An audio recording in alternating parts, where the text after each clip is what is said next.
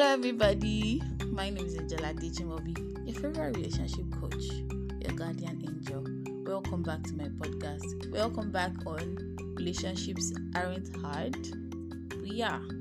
So guys, on today's episode, I'll be talking about a very important topic. It's titled self-development.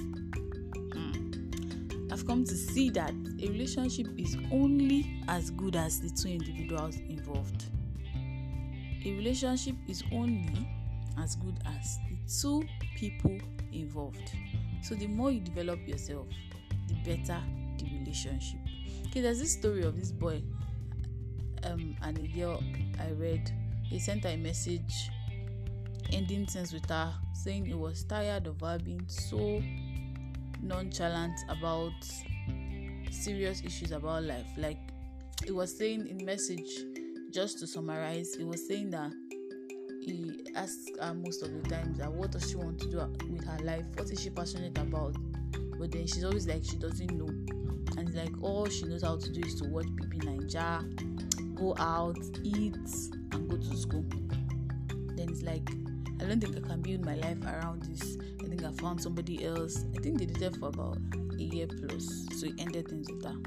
So to my girls out there, you know one thing that makes you very attractive to a guy, not just physically now, but attractive, like, is when you have a life, like you have something you're passionate about, and you don't just sit back and wait for a guy to come around.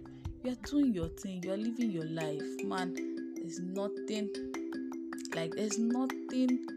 so very, very attractive than that to a guy.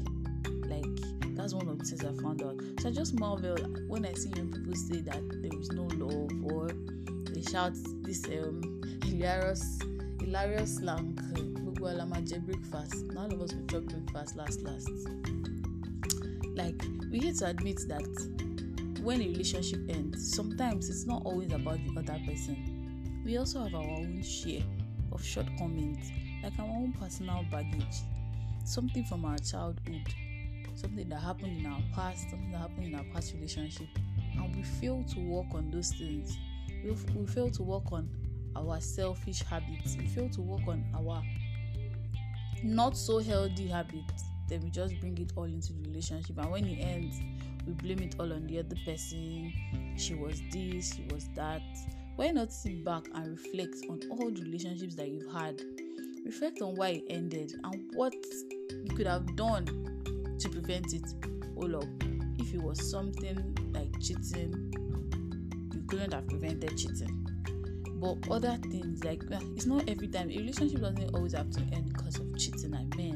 I know that is the most common reason why a relationship ends is this, but some relationships don't end because of cheating alone. So as young people, we should understand that there are pathways in life. I mean, people in my circle, we've lived only about 2 decades plus, and Earth has been in existence for billions of years, if I'm right. So, and relationship and marriage in existence as long as this Earth has been in existence. So if you want to have a healthy relationship, okay, I know a lot of people say, I've heard a lot of guys, most especially, say they don't want to get married. It's fine, but if you want a healthy, long-lasting, pleasurable, enjoyable marriage, you have to be ready to put in the work. The desire alone is not enough. Please, dears. Desire alone is not enough, and even ignorance is not